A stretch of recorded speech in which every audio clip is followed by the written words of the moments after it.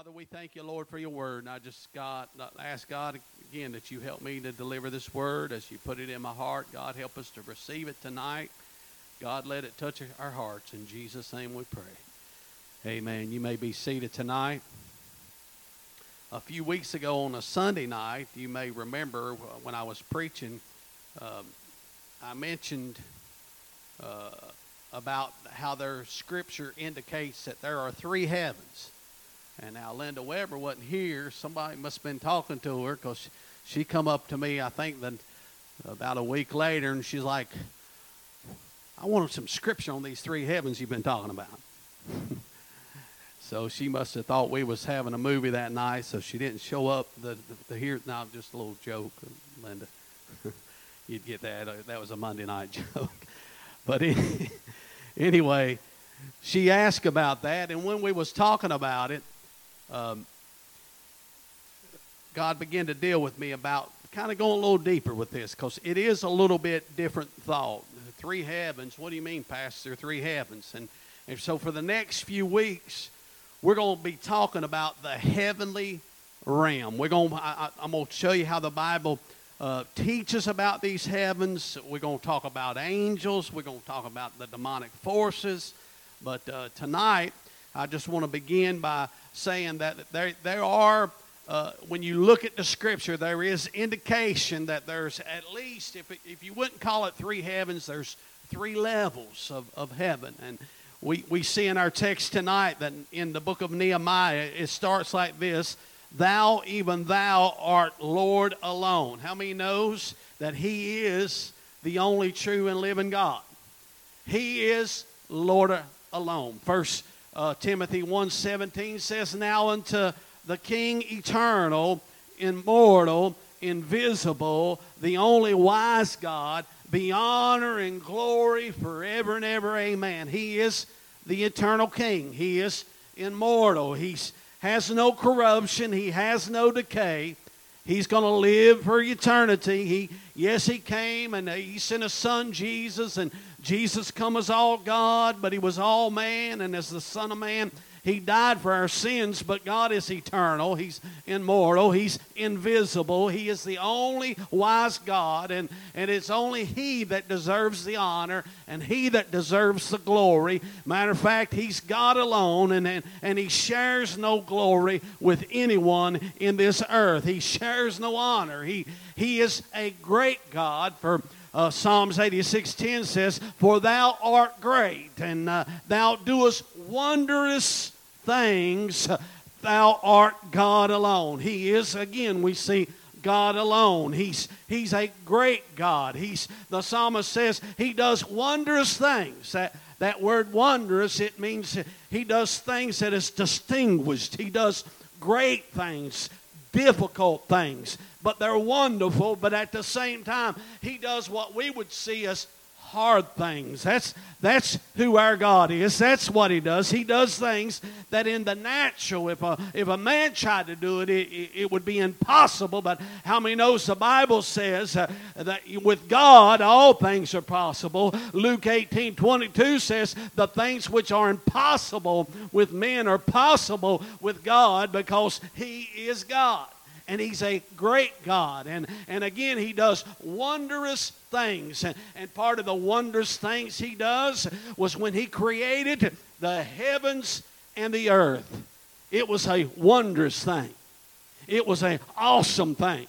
In Nehemiah 9:6 it says, Again, thou, even thou art Lord alone, and thou hast made heaven and the heaven of heavens with all their host, the earth and all things that are therein. That means you and I. He created us, the sea and all that is therein.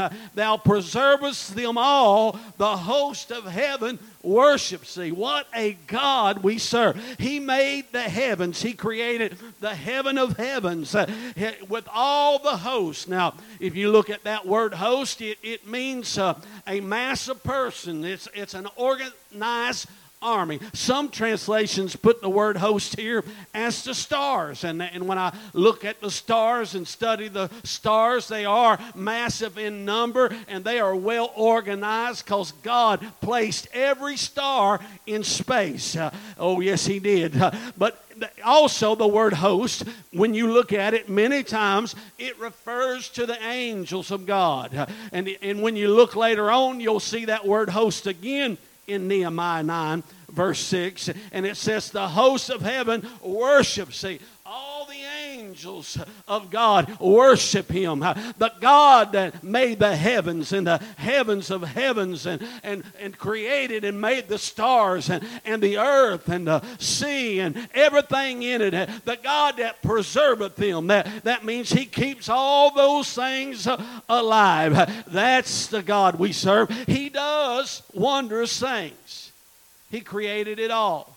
Everything you see was created by God. And part of His creation was heaven. And when you begin to study out heaven, I'm going to show you in Scripture that there's, you could say maybe 3 levels or 3 heavens. The first heaven is the one you see with your natural eye. It's the one that nobody can deny it's there because you see it. You can see it plainly. All you have to do is look up. When you look up, you see that first heaven. And you know, it's marvelous and it's wonderful when you look up at that heaven, when you begin to see the beauty of it. No one can say that heaven doesn't exist. We all see it with our eyes. That's the first heaven. The second heaven is the realm you cannot see, but it is a realm where Satan and his fallen angels dwell. It is a realm in the spirit where things happen that we don't see. Ephesians chapter 6 verse 12, we all know it. For we wrestle not against flesh and blood, but against principalities and powers, against rulers of darkness of this world, against spiritual wickedness in high places. Now you look at the word high, or high places in the Greek, it says above the sky. It even uses the word heavenly. There's spiritual wickedness in high places, in heavenly places. When Daniel prayed for 21 days, the prayer was heard by God the first day we read in Scripture, but it took 21 days for that prayer to come to Daniel. And we read in Daniel 10, verse 12 and 13, Daniel has a visitation of an angel, and listen what happens. Then said he unto me, fear not, Daniel, from the first day thou didst set thy heart to understand and to chasten thyself before thy God. Thy words were heard the first day, and I am come for thy words. But the prince of the kingdom of Persia withstood me 21 days. But lo, Michael, one of the chief princes, came to help me, and I remained there with the king of Persia. There was a spiritual battle going on in the second heaven.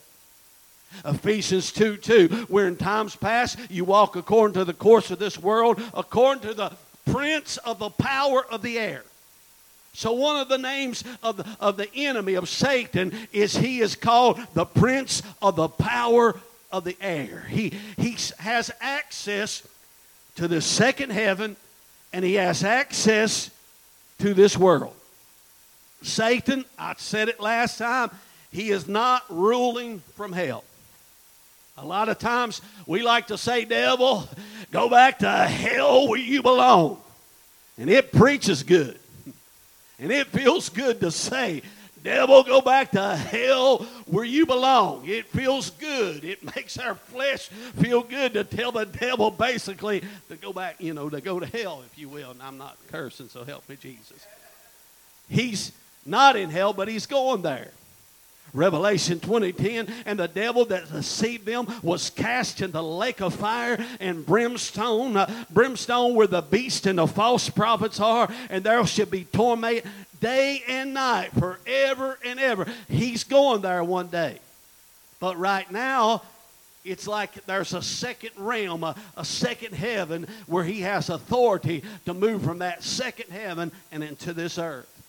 In 2 Corinthians 4:4 is, in whom the God of this world has blinded the minds which them that believeth not. So we see in this another name for Satan. He's called the God of this world. So he has access to the world and he has access to the heavenlies. We know he has access to the world. After all, when Adam and Eve was created and they was put in that garden, it was a beautiful place. But we know that old serpent called the devil came along and he tempted them and they fell from that place in the garden.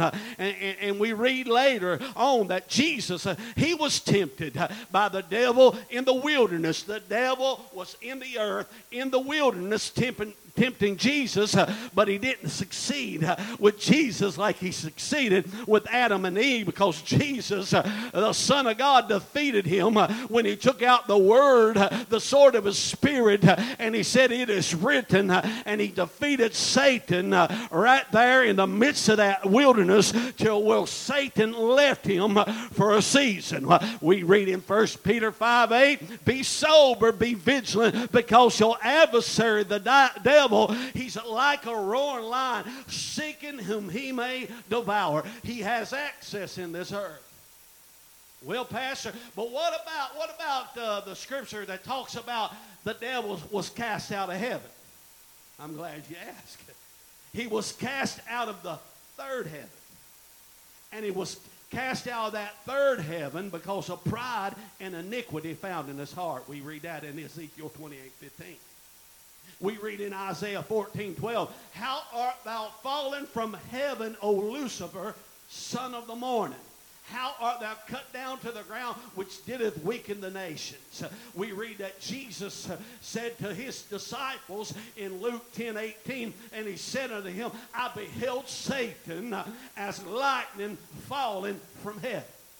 So Jesus said he saw Satan falling like lightning from heaven. But why is it then that we read about these spiritual battles going on in heaven? Why is it that we read about, Satan is, the prince of the power of the air? Because he has access to a second heaven. But there's coming a day he'll get even cast from that. See, because if you read Revelation chapter 12, verse 7 through 9, it says, "And there was a war in heaven." This is during the tribulation. "And Michael and the angels fought against the dragon, and the dragon fought against his angels, and prevailed not. Neither was there found place any more in heaven. And the great dragon was cast out, that old serpent called the devil, and Satan, which deceived the world. He was cast out into the earth, and his angels were cast out with him." During the tribulation, he's going to be cast out of heaven, and when he hits this earth, all hell is going to break open, if you will. Bad things are going to happen during that tribulation. But he was cast out of the third heaven, and during the tribulation, he'll be cast out of the second heaven. The third heaven is where God dwells. It's where he rules and he reigns. And you say, I don't know, Pastor, you might be stretching it, but if you look at what Paul said, this concludes that if he calls on a third heaven, then there must be a first and there must be a second. For he says in 2 Corinthians 12:2, "I knew a man as Christ above 14 years ago, whether in body I cannot tell, or whether out of body I cannot tell. God knoweth, such a one, he was caught up to the third heaven." That's where God dwells. Maybe it's levels, I don't know. A first heaven, but I'm telling you that God dwells in heaven, and in the Scripture, Paul calls it the third heaven. When Stephen is about to be martyred for his faith in Christ, the Bible says, and behold, in Acts 7:56, it said, and Stephen says, "Behold, I see the heavens open." He doesn't say, "I see the heaven open." I see the heavens open, and I see the Son of Man, and he's standing on the right hand of God. He didn't just see a heaven open. He saw the heavens open more than one. And he sees Jesus. And Jesus is standing at the right hand of the Father. This is one place we read in Scripture that Jesus stands up. And I began to study that out a little bit. You know, I know that Jesus sat down because his work was finished. When he hung on the cross, he said, it is finished. He finished his work. What do we do after our work's done? We sit down. So I understand that. So why is Jesus standing? Most commentaries says he's showing Stephen, I'm about to welcome you in. I'm standing up in heaven to welcome you in to this kingdom. Oh, help me, Jesus. What do we do when someone comes to our house? Do we stay seated?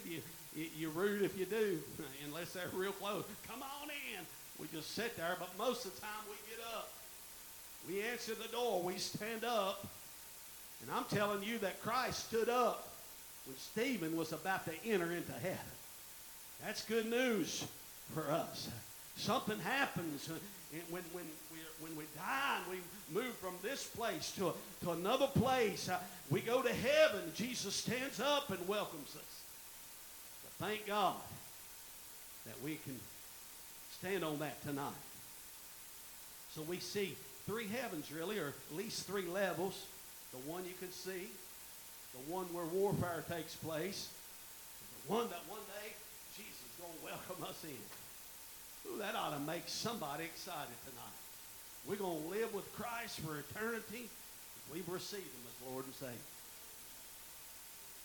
Now, we'll talk about this second, third heaven more detail in the next few weeks, but I want to go back to the first heaven for a few minutes, because when I was studying this, God put something on my heart. And you know, I struggled after I started getting into this. I'm like, one thing you'll find out about me, I want to always give a message to help somebody. One reason I don't preach a lot on money is because I'm afraid that's going to be the Sunday that somebody comes and they need to get saved and they're hearing a preacher preach about money. So I struggle with that, and there's a place for that. But I'm always looking, you know, God, give me an opportunity to help somebody. So you might be saying, this three heavens is interesting, but I need some help tonight over something I'm dealing with. Now it's your turn. I want to talk about this first heaven. God created it. It was a wondrous work when he created it. When I study heaven and how precise everything functions and how it's laid out, the only way I can explain it, man, what a God we serve. It's such a creative design. Hebrews 10:1 declares this, and thou, Lord, in the beginning hast laid the foundation of the earth, and the heavens are the work of thy hand. God, his hand, it's the work of his hand when we look up at the heavens. It's the work of God's hand. Everything we see in the heavens is the work of his hand. Genesis 1:16 and 18, we read how he began to create it. And it said, and God made two great lights, and the greater light to rule by day, and the lesser light to rule by night. He made the stars also, and God set them in the firmament of the heaven to give light upon the earth, and to rule over the day and over the night, and to divide the light from the darkness. God saw that it was good. He created the heavens. He created the sun. The Bible says he created that sun to be ruler by day, and that moon by night. And he created the stars. It was awesome. It was so good that this Almighty God, when he done it, he sat back and said, oh man, that is good. Now us preachers, and I can't say, you know, I don't want to brag on myself, but sometimes when God gives me a word, I say, that's good. You know, like Brother Donald, I thought that was, you know, he talked about, hey, the biggest thing on the earth, God's able to take it out of your way if you have enough faith in praying. You can move mountains, whatever it be. I was like, man, that's good. It must have been something that the Almighty God to look back at the heavens and the earth and saw that it was good. It was good. Have you ever seen a sunrise, a sunset? One of the most beautiful sunsets I ever saw was when me and my wife went on our cruise, on our honeymoon. We was out on that balcony, and that water was crystal blue. The weather was perfect, and that sun began to come down and set on that water. And it was beautiful. And I put Marisol out there, and I said, let me take you a picture with that sun behind you. And I being all clever and being all romantic, I wrote on Facebook, I said, oh, isn't this a beautiful picture? And I said, and also check out that sunset. But it was beautiful. Maybe you've seen some sunsets like that or some sunrises. God created that. God created that big, beautiful sun. It's the heart of the solar system. It's roughly 109 times the diameter of the earth. It is said that you can fit about 1 million Earths in the sun itself. The core temperature of the sun is around 27, let's see, would that be 27 million degrees Fahrenheit. It is placed perfectly by God. If it moved just a little bit, a fraction toward the earth, the oceans would boil up and dry up, and we would all burn up, and this place would be nothing but a desert. If it moved a fraction away, the earth moved a fraction away from the sun, it is said that the earth would become frozen like a big snowball, and all of us would die. But God placed that sun at the perfect place.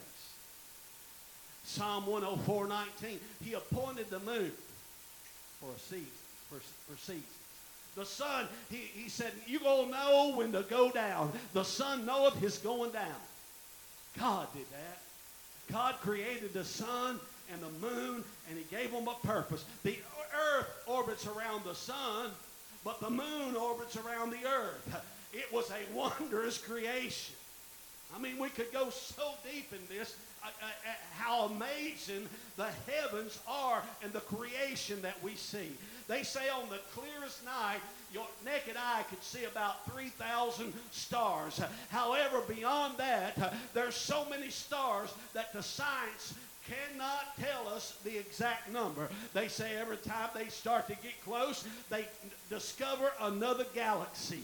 They say that there's billions of galaxies, and there's an average of 100 billion stars per galaxy. So the only way that they can say is, well, there might be about, we believe there's a 1 sextillion stars. That's 1 plus 21 zero stars. But they don't know the number. They can't count them. But God can. He created every one of them.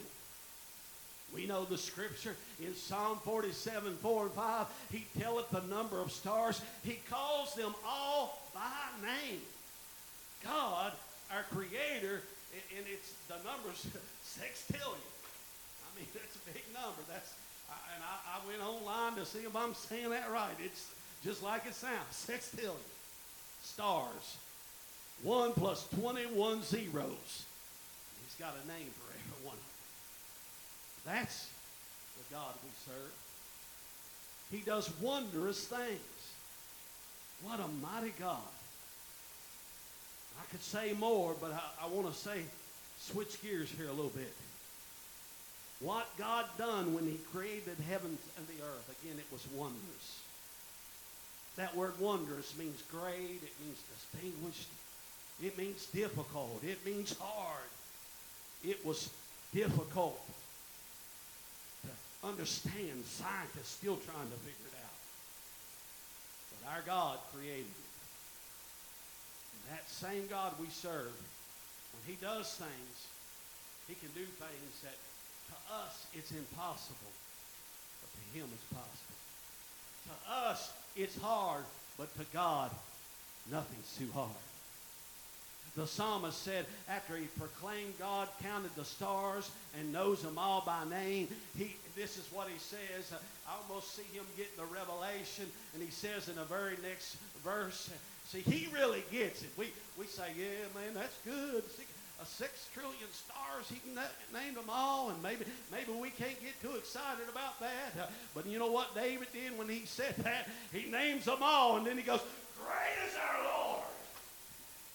Then he don't stop there. And of great power. My Lord, he calls every star by name. Great is our Lord, and of great power. He goes, his understanding is infinite. That's how he sees it. After he gets to Revelation, he understands that his understanding is limitless. It is endless. It is impossible to calculate his understanding. He has understanding like no other. No wonder he never shares his glory and his honor. He is God. He put it all together. It was wonders to us. It was hard, but nothing's too hard for our God, because he is a great God of great power with infinite understanding tonight. I say all that to say this: whatever we deal with in life, whatever's hard for us, whatever's impossible for us, whatever seems like this will never change for me, the devil is a liar. You serve a God that is a great God with great power, with infinite understanding, and if it and create this earth, and he did. If he can do that, he can solve your problems. He can help you get your victory. You can overcome whatever you're dealing with. He can heal you. He can deliver you. He can give you victory tonight, because he is God. He's able. Some of us need to get the revelation that Jeremiah got. He said, Lord God, behold, thou hast made. We need to not take that lightly. Behold, thou hast made the heaven and the earth by thy great power and thy stretched out arm. There is nothing too hard for thee. That's what we need to get a hold of. God put it on my heart to tell somebody, next time you're dealing with a hard situation, next time you're facing something that looks impossible, next time you're doubting, you need to get that revelation. You need to look up, like I've been preaching on Sunday. You need to look up to the heavens and say, wow, Lord, in your great power and with your outstretched arm, with the workmanship of your hand, you created that heaven, God. You named all those stars, 6 trillion stars, and you gave them all a name. You caused that sun to come and that moon to come to operate our seasons, and the sun knows when to. God, you done all that. Nothing's too hard for you, Lord. You can take care of my situation. You can change my situation. God, with you, nothing is impossible. If there's anything too hard, it's not too hard for you, God. Some of us need to get that revelation by just looking up at the heavens and understanding his great power tonight. Woo, thank you, Lord. I love what Psalms 19, 1 through 6 says, and I'm going to read the New Living Translation. It says, the heavens proclaim the glory of God. Woo, think about it. The skies display his craftsmanship. When you look up, it's saying, his glory. This is his craftsmanship. This is what your God done before you was ever created. God did all this, and it just speaks of his glory. People try to figure it out. Some of the smartest scientists try to figure it out. They try to get the equipment to count all the stars, but they can't figure it out, because it's just the bigness and the magnitude of God. It is showing and proclaiming his glory. Woo, thank you, Lord. Verse 2 says, day after day they continue to speak. That's the glory of heaven, those stars. Night after night they make him known. They speak without a sound or word. They don't say anything, but make no words. Their voice is never heard, yet their message has gone throughout the earth, and their words to all the world. You can't help but look up and wonder sometimes, how in the world did this come into existence, I'm telling you, it came by God that is great, and he's great in power, and he has infinite understanding. That's how it was created. I love the word tonight. Whatever seems to not be working for you, God has the knowledge. Just like he had the knowledge to create the heaven and the earth, he has the knowledge to create things to work in your life. Whatever seems to not be working, God has the knowledge to fix it. Matter of fact, if you go back to Adam and Eve, when they sinned in the garden, it looked like it was over for them. It didn't work out for them. They get cast out of the garden. It looks bad, but before they got cast out, God had infinite knowledge. He understood, I got a plan already in place. Even before the foundation of the world, even before they sinned, he had that plan in place. And he spoke it forth in Genesis 3:15. He said, hey, devil, I will put enmity between thee and the woman, and between thy seed and her seed, and it shall bruise thy head, and thou shalt bruise his heel. It's a prophecy, you understand, about Jesus Christ. Jesus would come to this earth. The enemy would bruise his heel. That's the crucifixion. But in that crucifixion, Jesus would bruise his head.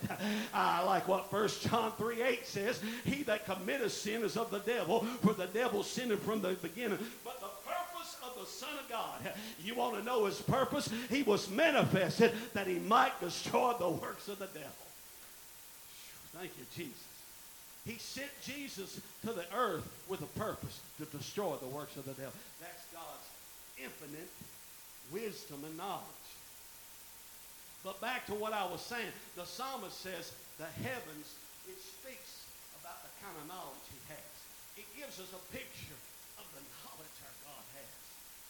It shows us how great he is. He has enough knowledge to help us get through a problem. He has enough knowledge to help us get through things like the coronavirus, believe me. He can take everything that was meant for bad. That's why Scripture can say that. He can turn it around for good. How does he do that? Because he's all-knowing. His knowledge is infinite. That psalm continues in verse 4 through 6. He said, God has made a home in the heavens for the sun. Son, I'm going to give you this home. Now, this is your home, son. Don't you move no closer to this planet. This is your home. You're going to stay in that home. Son, you're going to stay right there. He gives the son a home. It bursts forth like a radiant bridegroom after his wedding. It rejoices like a great athlete eager to run the race. The sun rises at one end of heaven and follows its course to the other end. Nothing can hide from its heat. God did all that. So if he can do all that, can he deliver you? Can he free you? Can he turn your situation around? Can he help you with your struggle? Is anything too hard for our God? Absolutely not. So if you ever start thinking your situation, it can't change. I don't know how this is ever going to change. It's impossible. It's too hard. Look up to the heavens and say, devil, you're a liar. God can do all this. He can take care of my situation. I believe that the heavens many times gives us signs to know that God's still there and that God still is in our life, and God wants to do mighty things. Now follow me here. I'm almost done. Matthew 2, 1 and 2. When Jesus was born in Bethlehem of Judah in the day of Herod the king, behold, there came wise men. We know the story from the east to Jerusalem, saying, where is he that is born of the Jews? For we have seen his star in the east. We've come to worship him. Now, we read in Numbers 24:17, it says that there will come a star out of Jacob. They was looking for a star in heaven, that when the star showed up, it was to show them that the Messiah had been born. That star in heaven was a sign that the Messiah was born. when the enemy says you can't be healed, when you can't be saved, when you can't overcome, I sometimes wonder if we ought to just find us a star in the heavens. Some might would pick the North Star. Some might would pick I believe it's called Sarah's series, The Brightest Star. Or some of you might go online and order a star. You can do this. And they name that star after you. It's a great little gift. I probably ought to get Marisol Star. You can buy a star. And they name that star. You can put the telescope. They tell you where it's at. That's Marisol right there. You get to name that star. But I almost wonder sometimes when the devil says, oh, you ain't going to get your healing, you can't come out of what you in, that like the wise men, we need to look up and find a star and say, yeah, but the star tells me that the Messiah was born. I remember the star. I bet it looked kind of like that brightest star. I bet it looked like that North Star. I bet it looked like Marisol Star. But I bet it looked like that. I'm just going to believe by looking at the star that Messiah, Christ, Jesus Christ, has been born. And he come to destroy the works of the devil. He come to save me and to heal me and deliver me and redeem me and reconcile me and pardon me and forgive me and justify me. He come to do all that. He come to crush the head of my enemy called Satan. The enemy says, Jesus will not work for you. You need to say, devil, again, you are a liar. He will work for me because I know that the star showed up and the Messiah has come. Some of us might need to do what David did. It says in Psalm 89, 34 through 37, my covenant will I not break, nor alter the things that has gone out of my lips. Once have I sworn in my holiness that I will not lie unto David. He said this, his seed shall endure forever. His throne as the sun before me. It shall be established forever as the moon. He is a faithful witness in heaven.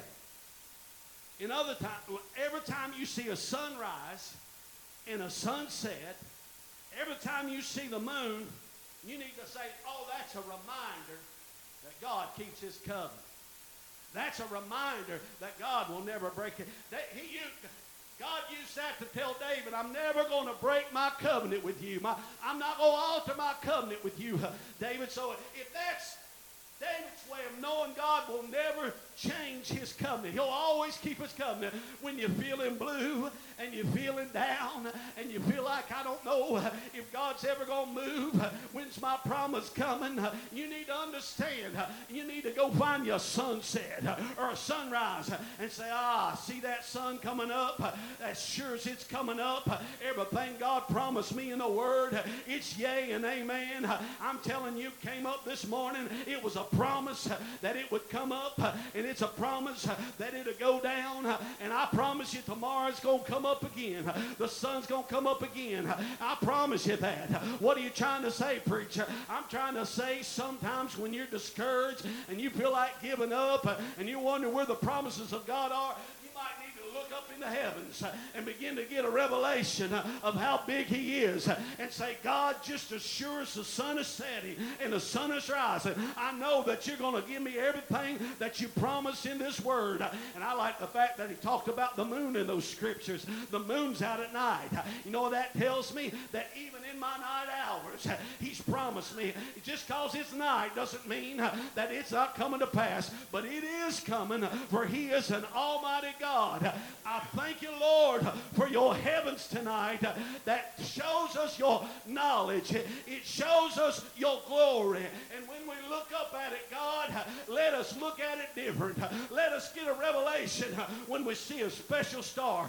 Oh, that reminds me when the Messiah was born. And when we see that sunset and that sunrise and that moon begin to shine at night, oh, that reminds me of the covenant that I've made with God. And it's a better covenant than the old covenant with better promises. Oh, I thank you, Lord, that that promise is about to come. Just as sure as this sun has come up, my promise is about to come in my life. If we would look at the heavens like that, I wonder if faith would begin to rise and we'd start seeing God do some mighty things in our life. Let it remind you tonight. I'm closing. Let it remind you tonight. I don't know if Freddie wants to come, but maybe tonight you say, Pastor, I've been dealing with something that for a while now, and my faith is stirring. And I'm asking you to pray for me tonight that this promise comes to pass in my life, that it manifests. And it's going to come just like the sunrise in the morning. It's going to come. And maybe you know who you are if it's you tonight. You believe that is for you tonight. Let's all stand. Thank you, Father. Thank you, Lord, for your word.